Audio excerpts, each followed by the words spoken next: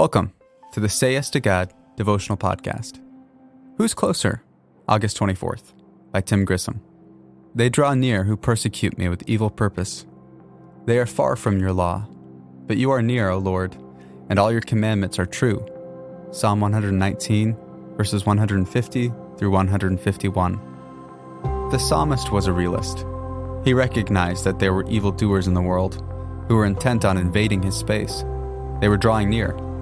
They were coming for him and those in his care.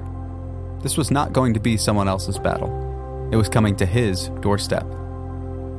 But there was one who was nearer, one who was stronger.